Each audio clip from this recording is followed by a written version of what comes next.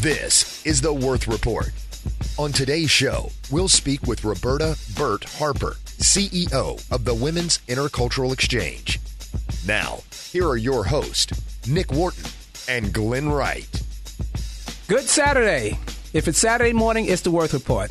Welcome. I'm your host, Nick Wharton, here with my good friend, Glenn Wright, president and founder of Worth Financial. Each week, we'll bring you news that you can immediately use to manage your financial planning and offer commentary on local, national, and global events that affect your ability to sustain your financial future. Glenn, I did say it was a good Saturday, and I think, after what we've experienced over the last week, I think it is a good Saturday. How are you doing? I agree. I'm doing great. Last week was a little rough with everything we were dealing with in Charlotte, but I feel a little bit better. I feel like the sun is out a little bit more, and people are starting to talk about things that were really under the rug. Right. And so now we're starting to see a little bit of that change. This week we actually had an event, Women Worth More, the event that we sponsor along with WIE, Women's Intercultural Exchange. And it was just fantastic. The mayor was there. Was she really? Was she in good spirits? Oh, great spirits. Excellent. I mean, she rocked it. Did she? And really, the entire audience was certainly motivated and inspired by the panelists. It was fantastic. This is a way where we try to give back to the community, and I would certainly say it was a win-win for everybody involved. Right. Well, that's good news. One interesting distraction was certainly the Hillary Clinton and Donald Trump debate. No. I thought that was spellbinding, actually. And I was so impressed with Donald Trump? Yes, actually impressed with his lack of information, actually. But I thought that candidate Clinton did a pretty intense job. I thought it was impressive. Even her opponents have said that she did a good job. So I thought it was interesting. Well, I don't know how. The bar wasn't set very high. So, she sounded like she was informed. She read a couple of things. Right. And clearly, he didn't. Well, she's very skilled. I think that's the reality. I was hearing some comments about her having sort of overprepared. So this conversation today is a really interesting one because we have the president of the Women's Intercultural Exchange, who know a lot about women and gender equity and how women lead. And so one of the things I thought was interesting, and I'm going to, when we introduce our guest, I'm going to ask her about this, is one thing I thought was fascinating is that here you have Hillary Clinton, obviously experienced, obviously skilled, obviously knowledgeable, and of course her opponent, not very skilled politician, admittedly not, knowledgeable about so many things. And yet, she shines, and her sort of performance gets sort of marginalized in a sense. They say the bar's lowered because of the male she's competing with. And that's probably true. But it also marginalizing how well she actually did.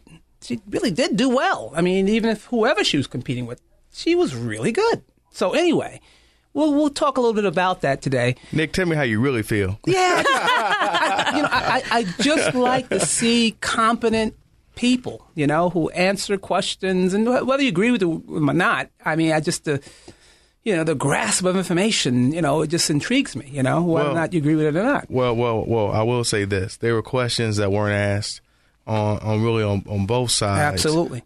Questions that she didn't get a chance to answer. That's true. So I'm going to be curious to see in the next debates if those come around and then how she's going to actually handle them. I think you're right. Via email. Right. The emails for it's a huge one. issue. With trade, you have to own NAFTA. NAFTA was a part of that. Absolutely. And then also with Glass-Steagall, when we look at the collapse, that's right. The collapse didn't come from all these other aspects or just trade itself. It really, the big part of that was Glass-Steagall. So that's right. You're right. I think you're right. I'm going to be curious to see how those questions are really answered. Right. Well, the favorability rating of both the House, and the Senate is low as it's been ever. So anyone coming from either those areas will not, fare well given the issues you raise. So, but I'll tell you, I have to say, I am happy that of our guest today. Yes. We definitely need to make sure she's introduced properly. She's family with us. So, yeah, she is. So, what we wanted is get her to start talking, That's right. But certainly, I'm going to let you do the introduction, thank you. And then we'll go ahead and keep this going. So today we have the president of Women's Intercultural Exchange, Bert Harper, an organization that's very dear to both you and I. We serve on the board of directors. We're champions, and that's a sort of aspirational term, I suppose, about what we will do, not what we have done, almost like having gotten a Nobel Peace Prize like Barack Obama got, having done nothing, but he was it was aspirational, right? He got a Nobel Peace Prize, right? So Bert, welcome. Thank you. Yeah. Thank So you. You've heard a little chat really about the debate reason. What's your sort of reaction before you kind of go into talking about your organization? How did the debates land on you as a leader in the community of Charlotte? Well, for me, when Hillary was talking, and just like I think she even said, when women are out there and in those spots, we have to outperform anybody that's out there. So we really have to be almost doubly or triply prepared. And that even comes back from my whole working career in corporations, because I know anytime I was out there and I was leading and doing what I needed to get done, I had to almost know it more like 100% rather than 70% and have my team get me there. It's just a little bit. It's not a little bit. It's a lot different. It is in that perspective. So I have to say she did prepare and she handled herself well. And like you said, Glenn, we'll see what other questions came out, because my whole thing was, I don't believe we really got to hear what they are really going to do. It was more of what they think the other person's not doing. And I'm ready to hear, what can you do for me? Exactly. Rather than, oh, you can't do that. Or you did this, or I'm kind of done with that. Yes. I would prefer to hear, what are you going to do for us? So then we know we can get behind that. Wow. Well, I thank you for that. That's spot on. So the Women's Intercultural Exchange, 10 years in Charlotte. Correct. Wow. 10 years. And Tell us about the mission. Tell us about this organization. Well, thank you. I have only been a part of this since 2000 and the end of 2012. So I have to give a lot of credit to Stephanie Counts and Dee Dixon, who founded this organization. And they actually started in 2005. And if you think about, and these are my words, not theirs particularly, but when I think about 2005, the country had more money than we knew what to do with. Yes, that's true. It was before 2008 and all those other issues. And so part of that, they wanted to bring 100 women of color together and really talk about, what do women of color want and need. And that's important because, we talk about gender. We're not there yet. It's still the 80-20, thing of how we are in leaders, in leadership roles and those kinds of things. So how do we deal with this? So they stepped out and said, let's find out. And they wanted to get facts and data. So they really got the data. At the same time, Robert Putnam, Harvard, came out with his social capital study, and he looked at 40 cities at that point, and Charlotte ranked first and fourth in faith-based and philanthropy. That's correct. No big surprise, because just how this city has grown and all the great work there. We have churches on every corner. It's a great spot, but we rank 39 out of 40 on trust across race and culture. Wow. Okay, so that was really fitting right in with what Stephanie and Dee found as far as what they were hearing from the 100 women of color, and when they were looking at their data and the analysis from that conversation. And at the same time, and it's still happening on the demographics, our Latina population keeps growing, 300%? Every 10 years, that keeps coming for the last couple of decades. Asian population is growing. Black population's pretty flat. Caucasian, just in the last few years, is actually, we're the minority now. So things are changing here. And so they were like, we do need to do something about this trust thing around race and culture, because if we want to be the city we want to be, you really have got to have that.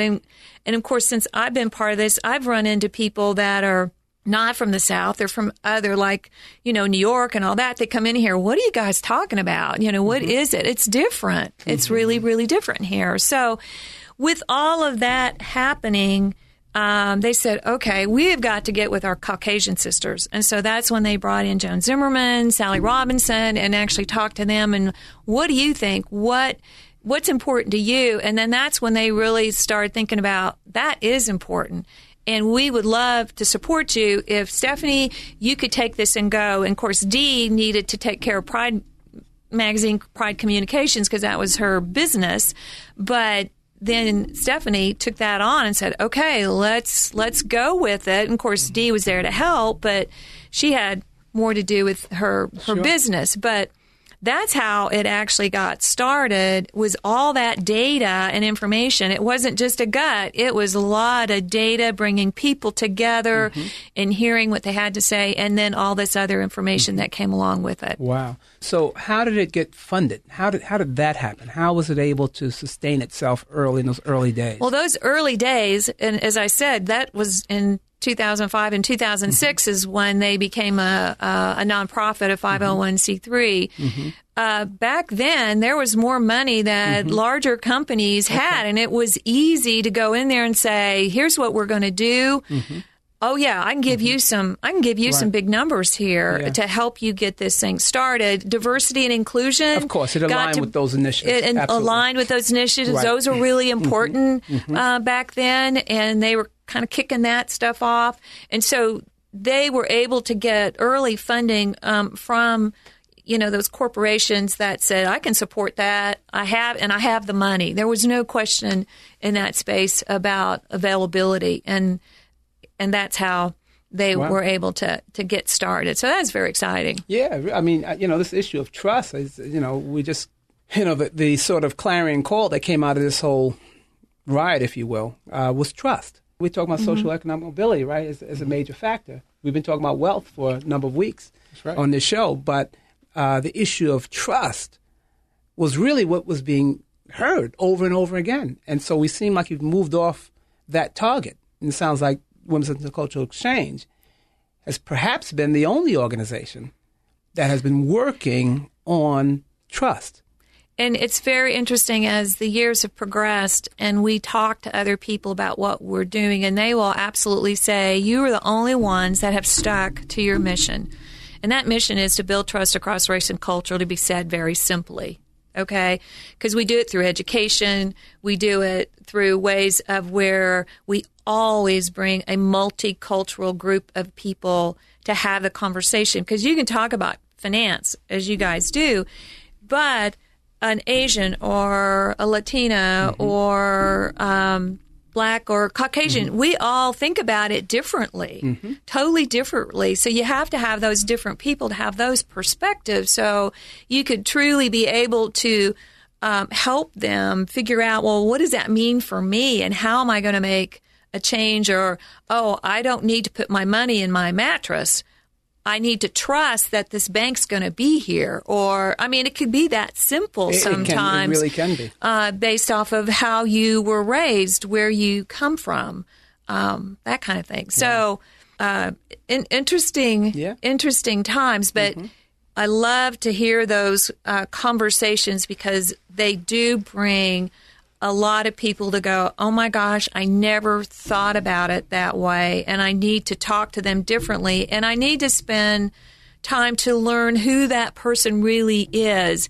We are really good about talking about the weather, and all of that great stuff, but sometimes sports, sometimes we just don't ask the question of, how are you really doing? I don't want you to tell me I'm fine. I want to know, well, why is it different for you? I love cultures, and that's one thing that I've grown to even love more is just all these different traditions and things that bring family together, which then it brings all of us together as we understand that, share a meal together. Some of those things are very simple, but that we find is important. Well, you're a tremendous spokesperson for the organization. I know the answer to this question, but I'm going to ask you. I know you had a very prestigious banking career. What led you to be the CEO of WIE? You could have retired, gone to down to the beach and never looked back. What keeps you going? What keeps you inspired? Because you're all over the place, working on behalf of WIE and really investing in the community. What started the drive, and what keeps you driven and motivated? Well, what started the drive kind of goes back to, in my career, I was given a lot of great coaching, great support, and I will say most of my mentors and sponsors were men, because when I started my career, I was on the investment side. I was on the funding side of the bank, not for corporations, but the actual bank, securities licenses. I've done a lot of great stuff. And so I had some people that saw I had potential and I was willing to work, and, it just allowed me to go. So that I want to give back.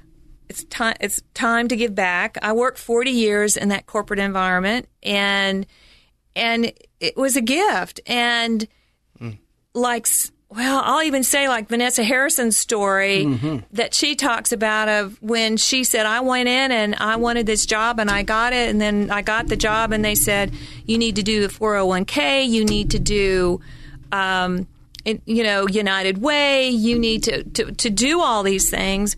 Well, it happened kind of similar for me, is because I was in that space, so it was easier for me to go, okay, I get this. So I had a lot of coaching, so I started saving really early, okay? And Beautiful. I was pretty conservative at the beginning because I didn't understand stocks. And in my lifetime, because I went through Texas, my career went through Texas, I was at a failed bank. I saw people lose their entire retirement because they had all bank stock. That's all they had. And so one of the things I learned early, you never put everything in one basket, right? Never. And so anyhow, with all of that and that opportunity to give back, even when I was working, I ended up being in Girl Scouts. My daughters were in there, but when I moved to Charlotte, worked with a lawyer here, and she said, they're looking for board members. You need to go over there. So I did, and I talked to him, and ended up being the board, ended up being chair longer than anticipated, because guess what? We went through a merger, and that is a hard merger when nobody owns anything, and you're trying to bring councils together, and they had all the right things, but we learned from there, you do things for the good of what you're doing, and that happened to be girls at that time. And we actually ended up everything we wanted, and we had a leadership center, and we have all this great stuff. And I say we still, my money's still going there in a sense, but there was that. And so when I finished that, I rolled off all my friends that I met on a board, and I would recommend anybody to be on boards because you have a different type of talent sitting around that table. It was excellent. When you're in banking, you have kind of banking thinking and all this stuff, but you go out differently. You have just this different talent. So they said, you need to get involved with gender equity, and that was with Vision 2020, which was Drexel University. I got there. Well, part of being a North Carolina delegate, you had to have initiative because it's about collaboration. What are we doing intentional? Because 2020 is when women have their 100th anniversary of our right to vote. Doesn't seem possible. We haven't even voted for 100 years, right? Unbelievable. And that seems very strange to me still, but we're working towards that.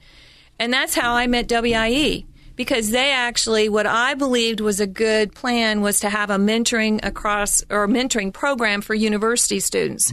I saw a lot that was going on for younger folks, not that it's enough out there, but what were we doing to help these university students? Because sometimes those career centers, which are good, they don't understand how these large companies have such a wealth of opportunity, and they don't understand that and can navigate. Right. And how do you do that?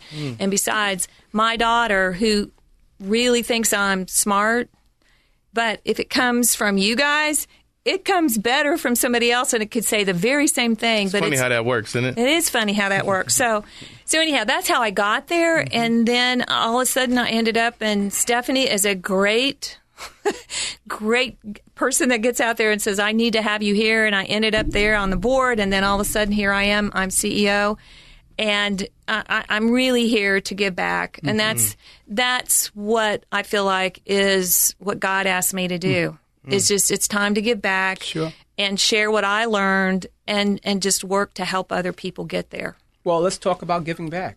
So let's talk about how the Women's Intercultural Exchange is really living out its mission in terms of all the various programs and outcomes of those, which comes to mind that's really special that you're seeing with the Women's Intercultural Exchange? I would have to say there are three things that I think are very, very important. One is cross-cultural chats, and those are smaller groups, like 12 or 14 people of different cultures that get together like 4 times in 4 months, or you could do it every other month, whatever fits that group's schedule, and they get to know each other, get to know more about each other's culture, and become better acquainted in the sense of how can I help each other, and then move to the next thing.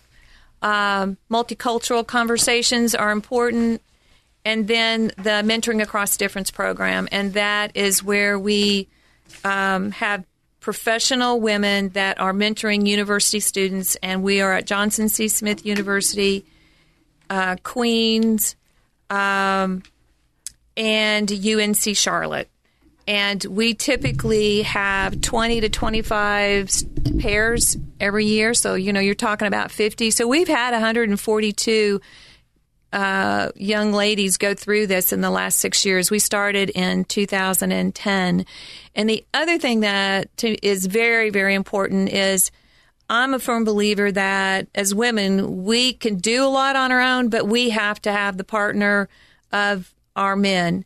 And so part of the Women's Intercultural Exchange is to have our champions, which is our men. And I like to say that I believe they're the men who get it when women lead.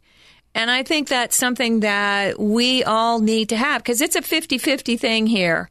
And we're just drawn and made to do that. And even today at the Women Worth More event, we talked about how important it is to have more women in those roles, because those companies actually do better because they have the feedback of the ones that's going to be the biggest purchasers and all that. But we have to work together, and Champions is that way that we can do that. Well, that's so nice of you to say, because, full disclosure, as chair of the Champions, and of course, Glenn and I serve as champions in general, we oftentimes like to think about ourselves as men, as you mentioned, who get it, but it's a journey, it's a process. We're learning every day. But one of the things that's fascinating, I think, that needs to be mentioned, and I think it's probably been said throughout your professional narrative, really, is that oftentimes men in these organizations have kind of created this climate, this sort of atmosphere that marginalizes women, right? That puts up all kinds of barriers, both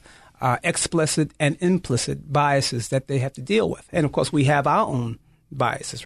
So the work that we're trying to do, organizing diverse men to understand trust at a deeper level, is, as you know, it's pretty heavy lifting. We've had we had a wonderful event some time ago, and we had that panel at your conference, at the conference, and I thought that was just incredible with Steve Bowman and Manuel from Fifth Third Bank, and Vanessa Harrison was on that panel, and it was really fascinating to have 400 women at that conference. Was it at least? It was about 350 to 400 women there, and some men. And some men, right? Yeah, it was about 30, 40 men. A few good men, that's right. Few good men. 30, 40 men there. But that panel, that conversation we had, not about women leaning in, to be more ambitious, to be more motivated, but about men leaning in to really come to grips what they bring to the workplace and how they can be role models for other men who are trying to get it. And so that was an interesting conversation. So much so, I remember I think about a week or two later, the conversation was so short, we had to have another one. We did. If you recall. We actually did. It was a couple months later that we brought, and we filled the room there. Filled the room there, just of having people interested in what does that really mean, and how can we do a better job there. So let's talk about the conference that's coming up, this beautiful, wonderful 10th anniversary conference. Well, one, it's not a conference. My fault. That's fine, but I have to say that because it is going to be different because we really do conferences and for a reason, because we have a lot of important information that we really want to get out there for folks. But this is truly a 10th anniversary celebration, celebrating these 10 years on what we're doing. It is not going to be your typical chicken dinner. It is not. Really? No, it's not. So it will have cultural cuisine, definitely. And but no chicken. No chicken. Oh, wow. No chicken. And we will have entertainment from all cultures. And it's going to be a surprise, and it's going to be fun. We're going to have some other surprises that are happening that will allow all of us that are there celebrating to be interactive. And I just think that anybody who comes is just really going to get a good flavor of about who we are without having a talking head. But we will celebrate Stephanie and Dee as founders, and we will celebrate our trailblazers, which is Vanessa Harrison, Sally Robinson, and Joan Zimmerman, because they really were a big part of this. And Vanessa Harrison, you said the name a few times. She's the president of AT&T. Correct. Here in North Carolina. North Carolina. Mm-hmm. Okay. You know, it's always fun being in her presence. She gave AT&T did a reception last week on rolling out the Gigabyte, program. And it's always nice hearing her talk about her story and how she started really at the bottom of the company. She did. I mean, and she came all the way to the top and how that happened for her. It wasn't a crystal stair, I'll say. I mean, she had to work hard. Yep, she did. She did. And she asked. She didn't wait. She asked. And you look at the other two women, Sally Robinson has just done a tremendous amount for the community, as well as figure. Joan Zimmerman with Southern Shows and made that company just be so successful. But all in all, those three women have just really been right there supporting this organization since the beginning. Essentially, I recall and you would probably remember this better, whether it was Joan or Sally, I think. I remember either of them saying how important the Women's Intercultural Exchange was to them and how it sort of changed their outlook in terms of what's possible. Do you remember that? I do, and Sally talks about it a lot because she said, I really didn't get it until I started having the conversation and then realized what that truly meant. And the story for Joan Zimmerman that I love is the fact that because of the Women's Intercultural Exchange, when she goes to an event and has a table, her table is always a mixed table of people. So to really have that dialogue going all the time because she is that's that important to her. Wow. Well, I know that, at the height of all this disturbance here in Charlotte, so many organizations came out with statements and their position, how their sentiments about, how they felt about what was happening. I understand WIE has come out also with a statement. We did, and I'll just read it to you. The Please. Women's Intercultural Exchange is deeply saddened by the turn of events that began over a week ago. Our hearts go out to the families impacted by this tragic incident. As a diverse community, we must engage and appreciate different perspectives. WIE is committed to being a part of the solution and the dialogue to bring our community together to heal and move forward. Wow. Couldn't have said any better. No, I think that's pretty clear. Well, we're very excited. What's the date of this event? October 7th at the Ritz-Carlton. Starts at 6 o'clock. We still have a few tickets left. Oh, we're going to cut the ticket sales off on Sunday or if we sell out. Okay. How can someone get a ticket if they want to go? They can just go to our website at wi-ce.net. Excellent. Very easy. Well, wonderful. So this has been a great time we've shared with you. Oh, indeed. Thank you so much for coming on the show. Well, Thanks for the opportunity. We really appreciate the support. Well, this has obviously been some great news that you can use. Have a great week. See ya. This has been The Worth Report with your host, Nick Wharton and Glenn Wright. To learn more about Worth Financial and to speak to one of their advisors, call 704-731-0121. That's 704-731-0121. Or log on to worthadvisors.com. That's worthadvisors.com.